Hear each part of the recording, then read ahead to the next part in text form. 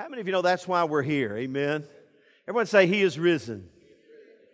He's risen just as He said. Turn to two passages this morning. I want to give you two thoughts. 1 Corinthians 15 and John 20. 1 Corinthians 15 and John 20. Now last week, we talked about the death and the burial of Jesus, the cross. And I want to tell you, if you missed last Sunday, I want to encourage you to go back and listen. We talked about the plan of God for Christ. How many of you know, as soon as sin entered the world, God developed a plan to bring man and God back into right relationship. And it was the cross. He paid a great price. We talked about the pain of Calvary. We talked about the price, the fact that He had to pay for us with His own blood. But then we talked about the power of the cross. How many of you know the cross has great power to overcome sin? And so that was last week. I encourage you to plug in, get involved if you missed last Sunday. But of course, this morning, we're going to talk about it's Easter. Let me try again. This morning, we're going to talk about the resurrection. Everybody say, up from the grave He arose. The old hymn says, with a mighty triumph o'er His foes. He arose a victor from a dark domain, and He lives forever with His saints to reign. He arose, and if you could really sing, hallelujah, Christ arose, amen, and He's alive forevermore. Are you in 1 Corinthians 15? If you're there, say, I'm there, Pastor. The resurrection of Jesus Christ. Now, let me just tell you, it's not just a religious belief system. It's actually a historical fact. Jesus Christ rose from the dead. And so, but from that day until this day, there's been confusion and conflict about the reality of the resurrection of Jesus Christ. In fact, if you go to one of the Gospels, you remember the soldiers went to their superiors after the resurrection, the guards who were guarding the tomb. How many of you know when the resurrection came, they fell down like dead men? They were almost eyewitnesses to the resurrection of Jesus Christ from the dead. But they went to their superiors and they contrived and they concocted a story that someone came while the guards were sleeping, which would cost them their life, by the way. And they conspired and they developed this lie that while the guards were sleeping, someone came and stole away the body of our Lord Jesus Christ. And from that day until this day, there's been conflict and confusion and a cloud over the most significant event in the history of humanity. And that's what the resurrection is. Both past, present, and future, the resurrection of Jesus Christ is the most significant and important historical event in the history of all humanity. That's why the enemy has tried to lie about it and cloud it and cover it and undermine the validity of it. Yet there still remains this eternal truth that Jesus Christ rose from the dead. Sadly, in America, the resurrection of Jesus Christ has been watered down to the point of possibly an Easter bunny or an Easter egg. And listen, we're going to have an Easter egg hunt today, but listen, we do not teach our children that's Easter. That's just something, we do. But let me tell you something. We need to teach our kids the clarity of the gospel. That is, Jesus died for our sins, that He was buried in a borrowed tomb, and 3 days later He did what? That's the gospel of Jesus Christ. Somebody say He rose from the dead. So when you ask your children today, in fact, hey, you want to put yourself on the spot, put your children on the spot. Ask your children, what's Easter all about? And if they start talking about eggs and bunnies, you got some work to do. Are you with me? Say amen. In fact, I'm not a proponent or an opponent of Bill O'Reilly, but he has a guy on his team called, I think his name's Jesse Waters. And he goes out on the town and he asks people things. And this past week he sent Jesse, it's called Waters World. He just asked people about Easter and what they thought. I want you to roll that beautiful bean footage. You got to see this. This is what's wrong with America today. Back in the book segment tonight, Waters World's Holy Week for Christians. Easter Sunday just 3 days away. But how much do non-religious folks know about Easter? We sent Waters out to find out.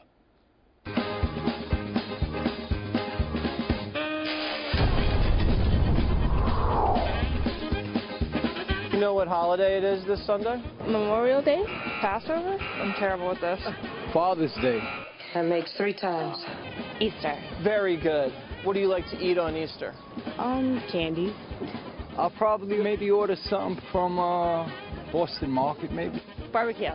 Ham. Roast beef, boiled beef, broiled beef. Who's this? Moses. I'll do the thinking. Jesus.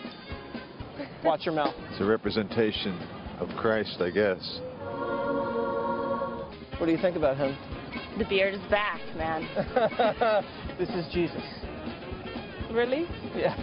What's wrong with you? What do you mean what's wrong with you? Who's this? That's the Easter Bunny. Do you like the bunny? Yeah. Easter bunny. Yay! What are your feelings on the bunny? I have no feelings on the bunny. Honestly, the Easter bunny's kind of scary. So if we could replace him with maybe like a puppy. Why do you celebrate Easter? Because of Jesus Christ was born. What are you going to do this Sunday? Not a thing. I'm not part of that scene. You know, that's just like your opinion, man. Are you going to celebrate Easter on Sunday? Oh, probably not. So no Easter bunny, no egg hunts for you? Stop it. What are you going to be doing this Sunday? Oh, this Sunday I'll probably just do some more laundry. Finally, it took like 2 hours. I've heard of it. I'm Jewish. I've heard of this Easter. Who does Easter involve? Oh, God. Microphone's cutting out on us. What happened on Easter? I'm honestly not really sure. He either rose or he died. I don't know. Jesus rose from the grave after 3 days. Someone rose on Easter. Who was that? I'm sorry? The rising of Jesus Christ. Very, very good. What does Easter signify? The beginning of a new mom opening the womb. What does Easter signify? Jesus dying for our sins. And you have a lot of those. Yeah. Where did Jesus die? It is 9 in the morning. Jerusalem? You are running the table. I think Rome. Final answer. Our Bible teacher's watching us right now. You guys are in trouble. Where did Jesus die? They crucified him on Calvary, the Mount Calvary in Jerusalem, I believe. Excellent. He was crucified as the story goes. As the story goes. Right. You're not buying that? Yeah. What does the Easter bunny have to do with Jesus? He brings all the eggs, so Jesus laid them. Ah! Is the Easter bunny in the Old Testament or the New Testament? I would have to say the Old Testament. Oh, righty then. I'm Waters, and this is my world. Happy Easter. Come on, make that coffee to go. Let's go. Somebody say, Lord, help us, Jesus.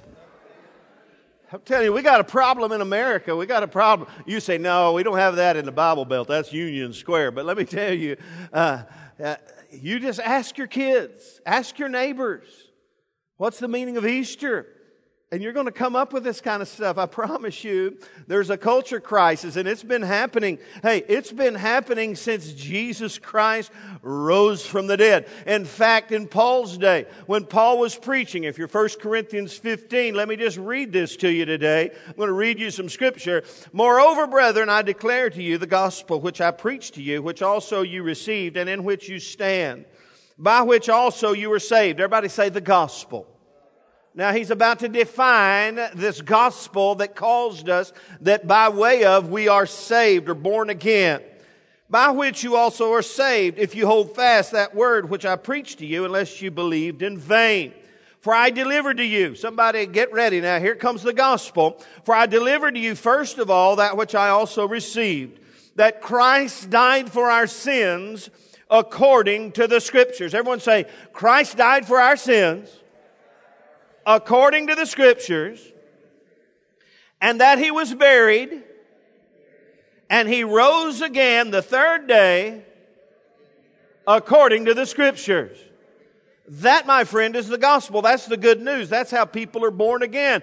So the resurrection of Jesus Christ is a key note, in fact, the most significant event in the history of all mankind that you and I cannot be convoluted about. We can't be watered down about. We can't be confused about. We can't be in doubt of. The resurrection of Jesus Christ from the dead validated who He was and provided each of us the opportunity to have new life as well. Because you see something, we all know this. In fact, Brother Waters busted one of the girls and said, "You got a lot of those too, don't you?" What was he talking about? Sins. We all are sinners. We're all natural born sinners. We were born separated from God, and we have a problem. There's a sin problem that Jesus Christ came to take care of, and that is the sin problem. He did that through the gospel. He came, He was born, He lived a sinless life, He died on a cross, was buried in a borrowed tomb. 3 days later, He did what?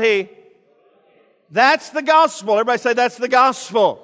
Your children and your children's children need to be able to tell you, when you ask them the significance of Easter or ask them what the gospel is, they need to be able to tell you, that's the day we celebrate where Jesus Christ rose from the dead. Are you with me?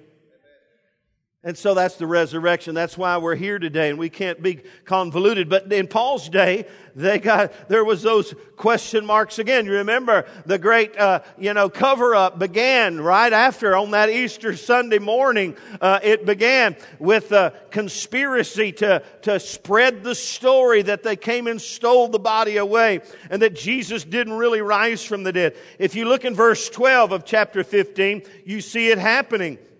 Now, if Christ is preached that He had been raised from the dead, how do some among you say that there is no resurrection of the dead? But if there is no resurrection of the dead, then Christ is not risen. If Christ is not risen, then our preaching is empty and your faith is also empty. Yes, and we are found false witnesses of God, because we have testified of God that He raised up Christ, whom He did not raise up, if in fact the dead do not rise. If the dead do not rise, then Christ is not risen. Now hang on, Paul's going somewhere. And if Christ is not risen, then your faith is futile and you're still in your sins. Then also those who have fallen asleep in Christ or have died in Christ have perished. If in this life only we have hope in Christ, we are among all men most pitiable, or King James says most miserable. But verse 20, he gets to the kicker. But now Christ is risen from the dead and has become the first fruits of all those who have fallen asleep. Somebody say amen.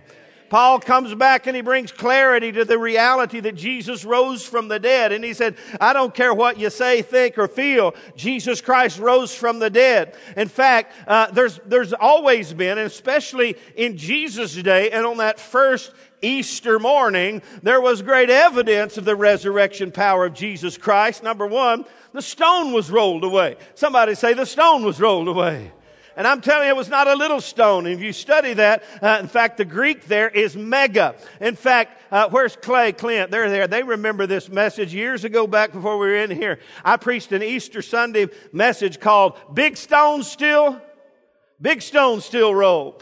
And that stone was probably a millstone that weighed 1,500 to 1,600 pounds. And the fact that it was moved, in fact, what were the ladies who came to prepare the body of Jesus? Number one concern, who's going to move this thing? Who's going to move this stone? Because, Passover came and they couldn't prepare the body of the Lord. That was all God's plan. And so in fact, one Hebrew word says where it was taken away, it's like how a ship sails. It just rolled away. The stone was rolled away.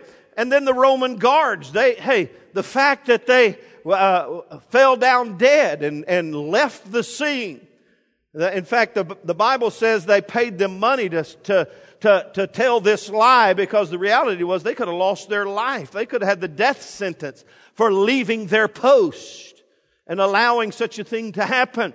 There's evidence. The earthquake. Now, Matthew 28 says there was a great earthquake. And let me tell you, it wasn't just at the grave of Jesus. I just have a feeling everybody in all of Jerusalem felt the earthquake of the resurrection power of Jesus Christ. In fact, I've been to Israel. How many have been there to see what historians and many people believe is the tomb of our Lord? Jan went with my wife, others. Listen, after being there a few times and looking, and there's a lot of real evidence that probably is the actual tomb of Jesus Christ. You can't say for sure, but I just happen to believe that. One of the cool things is there is a crack in the rock that goes right down to the place where the stone would have been, and signifying a great earthquake. There's just evidence. Everybody say, He's risen just as He said. In fact, I didn't read it to you, but they're eyewitnesses. In fact, Paul says this in chapter 15. He says He was buried and that He rose again the third day according to the Scriptures, and that He was seen by Cephas, that is Peter, then by the 12. We'll read some of that, or you'll hear about that in a moment. After that, He was seen by over 500 brethren at once, of whom the greater part remain to this present, but some have fallen asleep. After that, He was seen by James, then all the apostles. Then last of all, He was seen by me also, as by one born out of due time. There were eyewitnesses. How many of you know you got to have eyewitnesses to validate that something actually happened? So this is not just circumstantial evidence. Jesus Christ rose from the dead just as He said. Now you think about the Marys. In fact, let me just throw this in, put a little pause. You read all the Gospels, different accounts of the death, burial, and resurrection of Jesus Christ. They all have different little aspects and insights. And if you read one and then read the other, and then what about this? When you put them all in a big pot, it makes all kinds of sense. So don't let that throw you. One Gospel only talks about one Mary, then there are two Marys. And so don't let that's just one person's perspective. And so I love Mary. They came to the tomb and they were weeping because the body was gone. And they loved their Lord, and they wanted to prepare His body, and they were weeping there. And one of the Gospels says there was a big angel sitting up on the stone that had been rolled away. You get the picture. And they asked this question, as well as Jesus later. He said, "Why are you weeping?" So why are you weeping? And He's not here. He's risen just as He said. Everybody say He's alive. I love Matthew's account. This big angel standing on there, Matthew 28, verse 6. It says, He is not here, for He is risen just as He said. Everyone say, He is risen. And then I love what the angel says. He says, "Come here. Let me show you the place where Jesus lay."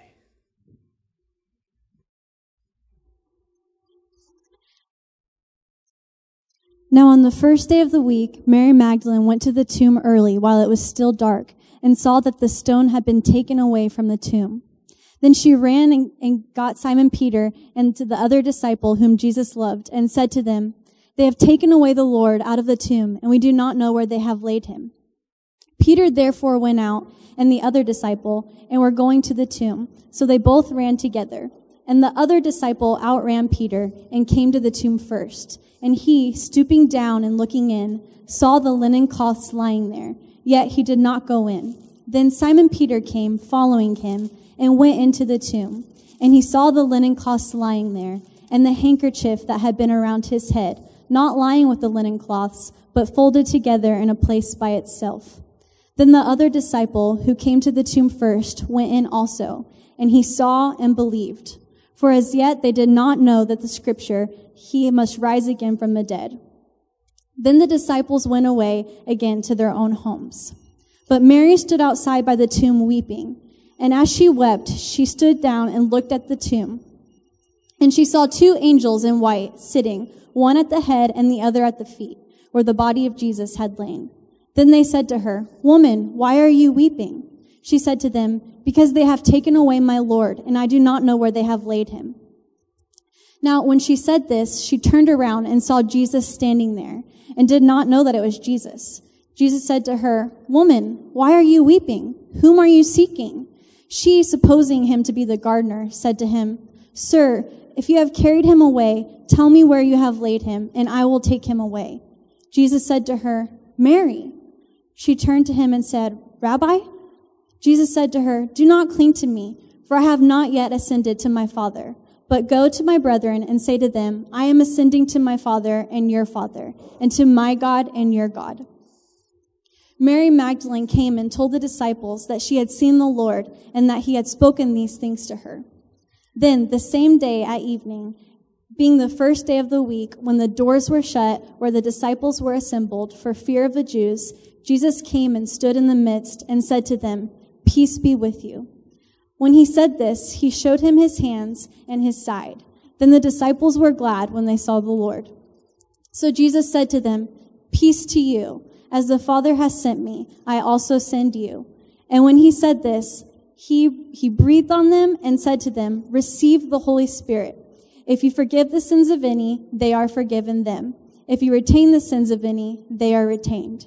Now Thomas, called the twin, one of the 12, was not with them when Jesus came. The other disciples therefore said to him, "We have seen the Lord." So he said to them, "Unless I see his hands and the print of his nails, and put my finger into the print of the nails, and put my hand into his side, I will not believe." And after 8 days, his disciples were again inside, and Thomas with them. Jesus came, the doors being shut, and stood in the midst and said, "Peace to you." Then he said to Thomas, "Reach your finger here and look at my hands, and reach your hand here and put it into my side. Do not be unbelieving, but believing." And Thomas answered and said to him, "My Lord and my God." Jesus said, "Thomas, because you have seen me, you have believed. Blessed are those who have not seen and believed." And truly Jesus did many other signs in the presence of his disciples, which are not written in this book. But these are written that you may believe in Jesus Christ, the Son of God, and that believing you may have life in his name. Amen. I want everyone to say this. I want you to say the resurrection changes everything. It really does. That's what Paul was saying in 1 Corinthians when he said if Christ is not risen, we're just playing a big game here. But Christ is risen from the dead. And our preaching is not in vain. He's alive forevermore. And He lives today. In fact, when you look at this John 20 and you begin to look through the eyes of these that experienced that first Easter Sunday, you'll realize that it changed everything for them. And this morning, I believe if you'll embrace the resurrection of Jesus Christ, you'll begin to believe in a greater way that up from the grave He arose, it'll begin to change everything in your life as well. And there's some things in all of our lives that need to change. How many of you can say today, you know, Pastor, I'm a believer, I love Jesus, but there's still some things in my life that need to change. I'm telling you, the more we embrace the gospel of Jesus Christ, the more we embrace the death, burial, and resurrection of Jesus Christ, that because He lives, we can live also, it'll begin to change everything in your life. I think of Mary Magdalene. This is what I see about her, and really all the disciples. But let me tell you a couple of things that when you embrace the reality of the resurrection in your life, and you begin to experience the resurrected Christ in your life, even as these did on that first Easter Sunday, you see, even though, in fact, what did the Scripture say Jesus said about to Thomas? He said, "Blessed are those who, you believe because you've seen. Blessed are those who believe even though they have not seen." Look at your neighbor and say, that's us today. If you'll be a part of that elite crowd who can believe in the death, burial, and the resurrection of Jesus Christ, God can do great things in your life, and things in your life can begin to change. Number one, this morning, I want to show you this. When you embrace the resurrection of Jesus Christ, it transforms our sorrows into joy. Mary was sorrowful. They were weeping. The disciples were sorrowful. It says they were sad. They were brokenhearted. Their Lord had been crucified. They had been endeavoring for the last 3 days to try to figure this all out. And for 3 days they had been under the dark cloud of sadness and sorrow because of the crucifixion, the painful crucifixion of their Lord. And then the Mary and the other Mary comes to the tomb, and the body of Jesus is gone, and the angel says, "Why are you weeping?" I thought about that this week, and I thought, from the angel's perspective, they couldn't figure that out.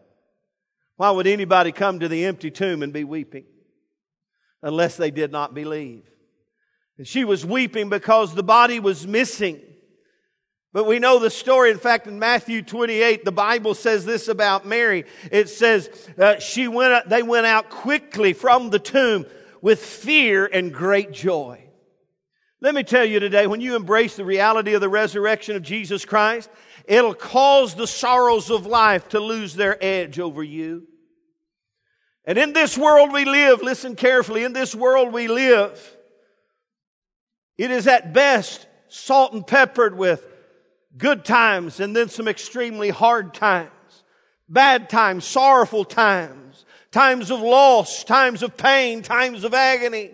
But I came to tell you today that the resurrection of Jesus Christ and the power of the resurrection is no different today than it was over 2,000 years ago. He can look into your heart of hearts, and He can look into the pains of your life, and the resurrected Christ can walk into your life, and all of a sudden, listen carefully, your sorrows turn to joy. That's the power of the resurrection of Jesus Christ in your life. And my prayer over us today, my prayer over you today, is that you would begin to experience the joy of the Lord in your life, because you know this life is not all there is. If in this life only we have, peace, then we're among all men most miserable. We have an eternity with Christ. A few days ago, we were in Olive Garden with our ministry team. And we just had a great time. It was just a time of fellowship, and we were just loving one another. And I always try to minister to our waitresses and waiters if I can. And they were experiencing the love of God with us. And in fact, people had already in our group were tipping them just before we're even done and blessing them. And I sensed all of a sudden we're in a God moment with those girls. And I began to pray. And one of the little girls, and in fact, I wish she was here. Is Alexis here? I don't know. She may have to work today. We tried to get them to come, but you know how those waitresses and waiters are. They have to work on Sundays a lot. And, she seemed all bubbly and happy. And in a little bit, we're about done with our meeting. She brings in some other ladies, some other waitresses, said, "Can you pray for this girl?" I'm telling you, the waitresses wanting us to pray for her. And we began to pray for him. This woman had lost everything. She was living out of a motel, and she was sorrowful and sad.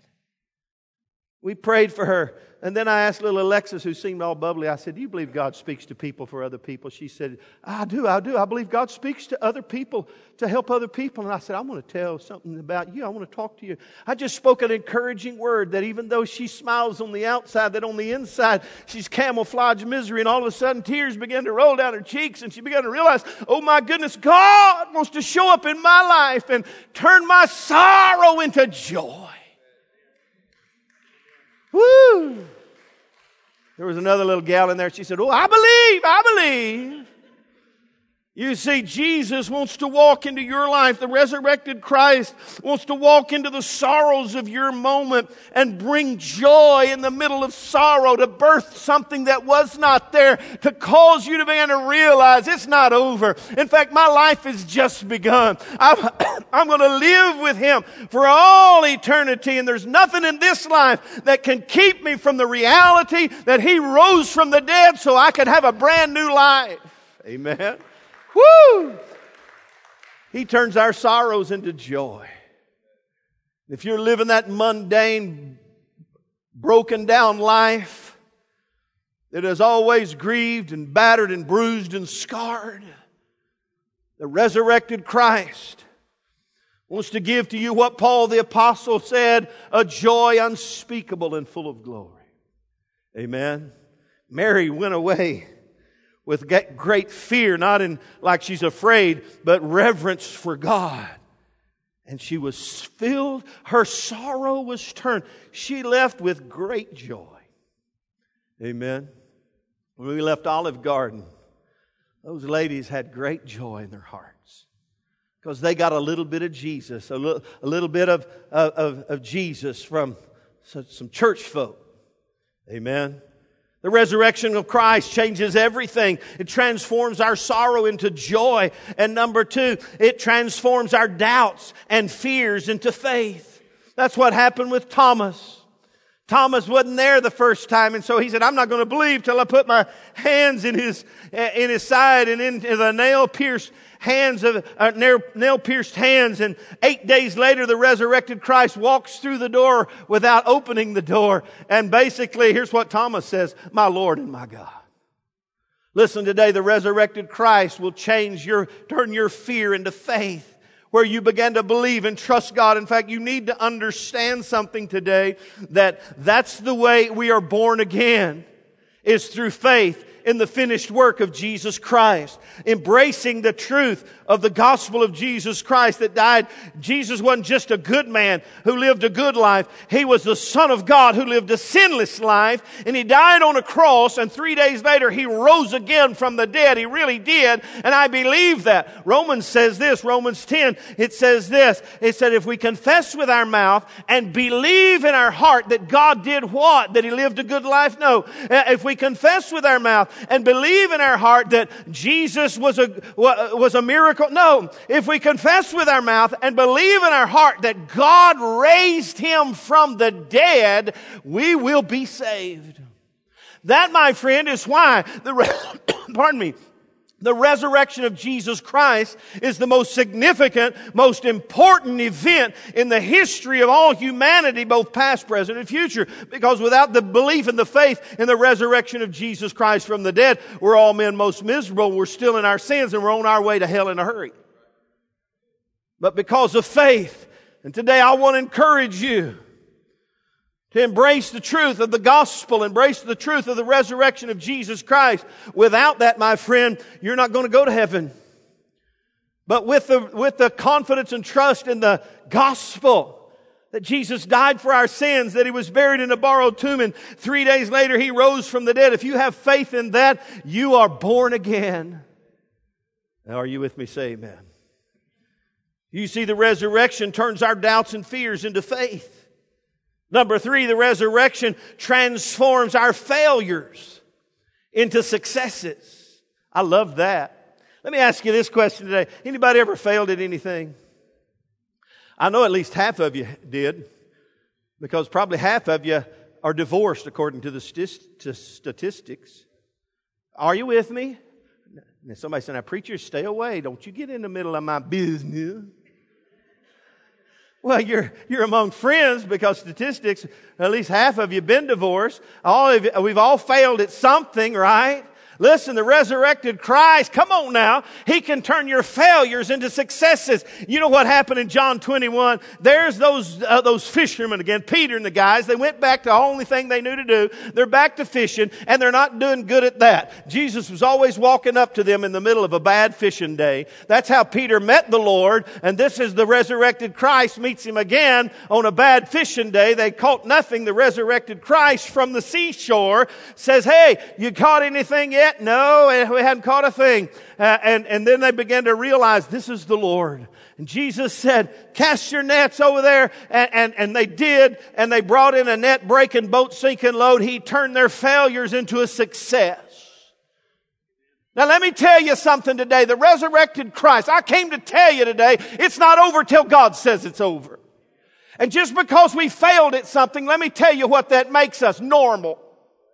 That makes us just sinners. Just because we've stumbled and fallen and made mistakes, that just makes us human. You listen, there's not one perfect person here in this place. There's not one person this morning who hadn't fallen on their face and failed at something miserably. And many of you may be today, you carry that with you day in, day out, and you're under the gun of guilt and shame and trouble and trauma because of past mistakes and failures. I came to tell you that the resurrected Christ wants to walk right into the middle of your failure and turn it around and make it something good and right and whole. He can do a miracle in your life this morning. He's the Lord. Amen. Somebody say a bigger amen than that. I'm telling you, I would have amen myself right there if I could. And some of you are living a life of failure.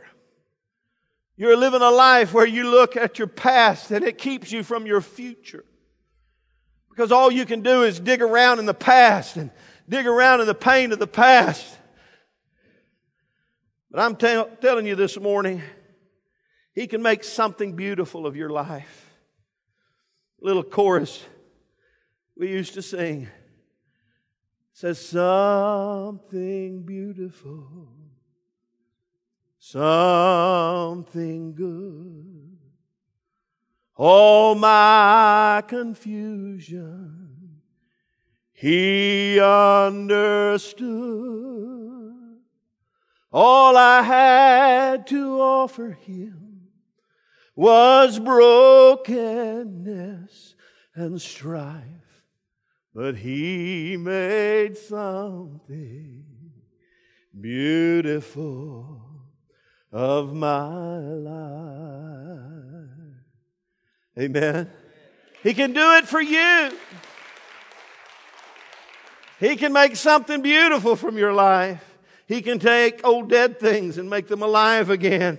He can turn your failures into successes. And number 4, He can transform our mess into our message. Now, Peter was a mess. If you remember, just before the crucifixion of Jesus, Peter arrogantly looked at the Lord and Jesus prophesied to him, before the rooster crows, you're going to deny me 3 times. He says, there ain't no way. He said, yes, it's going to happen. You need to understand that. Before the rooster crows in the morning, you're going to deny me 3 times. And he said, that ain't going away. I'll never deny you. Before the rooster crowed, he had denied the Lord 3 times. And the Bible says he went out and he wept bitterly. He was a mess. Broken man. Arrogant. He was humiliated by his mistake, his arrogance. If you read in John 21, I won't read it there, but the resurrected Christ, after they made Him a meal, Jesus began to minister to Peter. And He said, do you love me? And Peter was humiliated and humbled. And he said, I do, but not the way I think I need to love you in order to do what you... He said, well, just feed my sheep. 3 times he asked Him the question. 3 times He gave him the honest answer. And Jesus said, that's all I need to know. I just need to know you're honest here and you know where you are. Feed my sheep. And we know the story. That on Pentecost Sunday, just 40-something days after the death, burial, and the resurrection of Jesus Christ from the dead, the Holy Spirit falls down upon those disciples who Jesus had told to go to Jerusalem and wait for the promise of the Father. And on Pentecost Sunday, just a month and a half back, where Peter had been just a mess. It became his message, and he gets up and he clearly and boldly and fully and under the anointing of the Holy Spirit preaches the gospel of Jesus Christ. And thousands of people are born again. And you read the letters of Peter, and you'll find that God turned his mess into a message. In fact, Peter says, we need to be submitted to one another. Younger need to be submitted to the elders, and we need to be submitted to God. He said, humble yourselves before the mighty hand of God. He'll lift you up. Where did he learn that? He learned that at the resurrection of Jesus Christ from the dead just a few days later. And then on Pentecost Sunday, that if you'll just humble yourselves, that if you'll just allow Him in, He'll turn your mess into a message. Amen. Finally, this morning, where we're all here today, I want to tell you this. He'll transform the resurrection of Jesus Christ, transform that which is dead into that which is alive. In fact, that's you and me. In fact, interesting thing about what Lyric so wonderfully read, John 20, a few moments ago. John the Revelator, John here in this gospel, was, according to Scripture, Jesus' best friend, and he knew him as good or well or better than anybody. And he was John the Beloved, and he would not write this letter. He wrote this letter in the third person. In fact, if you were listening, it says, and the other disciple, speaking of the tomb there, when they went in, Peter and John, they ran to the tomb. Peter, it doesn't say anything about him, but it says the other disciple saw and believed. John, all he needed to see was the empty tomb, and he believed. Thomas had to see Him with his natural eyes. Mary didn't believe until he walked up into the middle of her life, into the middle of her heartache. And Peter, I'm not sure where he began to believe. And the other disciples, maybe when Jesus began to show Himself alive from the dead. But John, when you read John, you'll find that John had an insight about this resurrection that the others did not have. He saw it and he believed. And he began, and if you read the letter of John, and we all need to read it. In fact, Lyric read this about about in the last two verses. And truly Jesus did many other signs in the presence of His disciples, which are not written in this book, but these are written that you may believe that Jesus is the Christ, the Son of God, and that believing you may have life in His name. And so, when you read through the Gospel of John, you see this understanding about John catching it. There's some things that Jesus said that none of the other disciples or the other four Gospels record. John 10:10, which we're going to look at next week. He said, I've come that you might have what? Life, and have it more abundantly. John knew that Jesus could turn that which was dead into that which was alive. In fact, he records the story of Lazarus in John 11 being raised from the dead. And what does Jesus say when He walks into the middle of their sorrow and their heartache? He says, you need to understand this. You need to know who you're talking to today. When He said, roll away the stone and open up the graves for Lazarus, they said, he's been dead 4 days by this time. He stinketh. He said, you don't know who you're talking to. I am the resurrection and the life. He who believes on me, though he were dead, yet shall he live. John understood something about what Jesus can do. He can bring that which is dead back to life. Whew. In fact, John 11:25 records that, and then he records this that no other gospel records. Jesus said this in John 14:6. I am the way and the truth and the life. No one comes to God except through me. Jesus, the resurrected Christ, can speak into that which is dead and bring it to life. Listen, let me tell you where we all are without Him. We're all dead and on our way to a devil's hell. Spiritually dead, not physically dead, spiritually dead. And the Bible says that when we accept Christ and we invite Him into our heart and we believe that He died for us and was buried in a borrowed tomb and He rose again the third day and we have faith, the Bible says when we put our faith in Him, He breathes life into us. In fact, that's what the picture of baptism is all about. It pictures the new life we have in Christ. Romans 6 says, you're buried with Him through baptism unto death. And what? Come on. And what? Raised to walk in newness of life. Let me just say this as we close. Some of you need to be raised from the dead. There's people here who are lost and without Christ.